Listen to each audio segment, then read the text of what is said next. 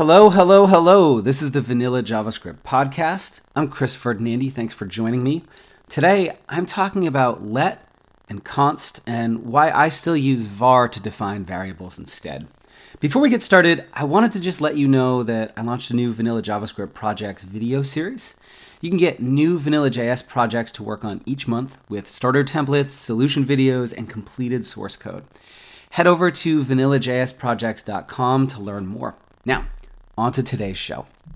So I run an online training program for beginners who really want to move into kind of that advanced JavaScript space called the Vanilla.js Academy. And part of that is office hours where I review code and talk to students about projects from that week or so.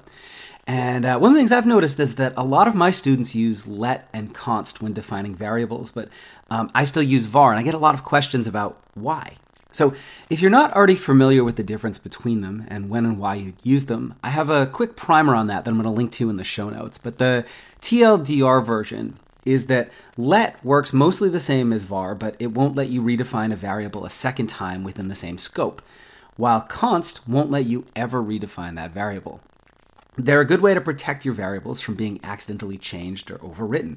But I don't use them, and a few of my students frequently ask me why. This comes up every session. So a couple reasons. First, they only work in modern browsers and IE 11 and up. And unlike most of the cool stuff that I share that's ES6-ish, they can't be polyfilled. So a lot of the newer methods and functions can be polyfilled, but let and const can't be. So the only way to use them, if you want to push support back to say IE9 or something, is to run them through a processor beforehand, like Babel.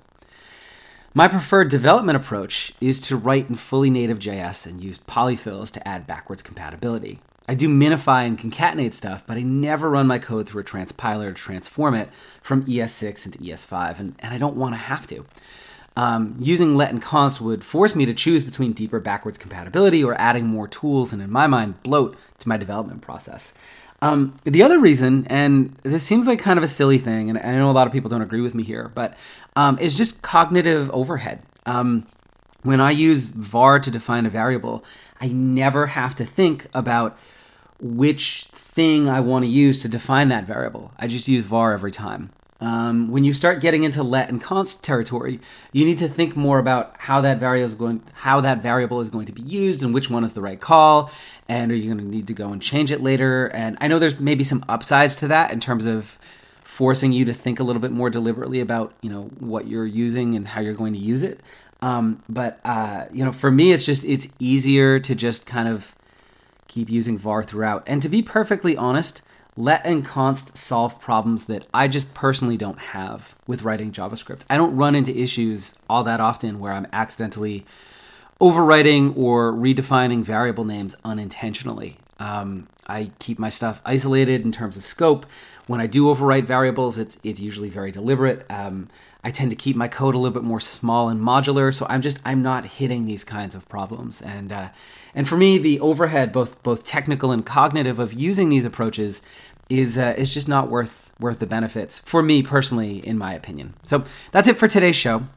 If you learn best by working on projects, but struggle to come up with projects to work on or get frustrated when you get stuck and don't know where to turn, go check out my new Vanilla.js projects video series. Each month, you'll get new Vanilla.js projects to work on with starter templates, solution videos, and completed source code.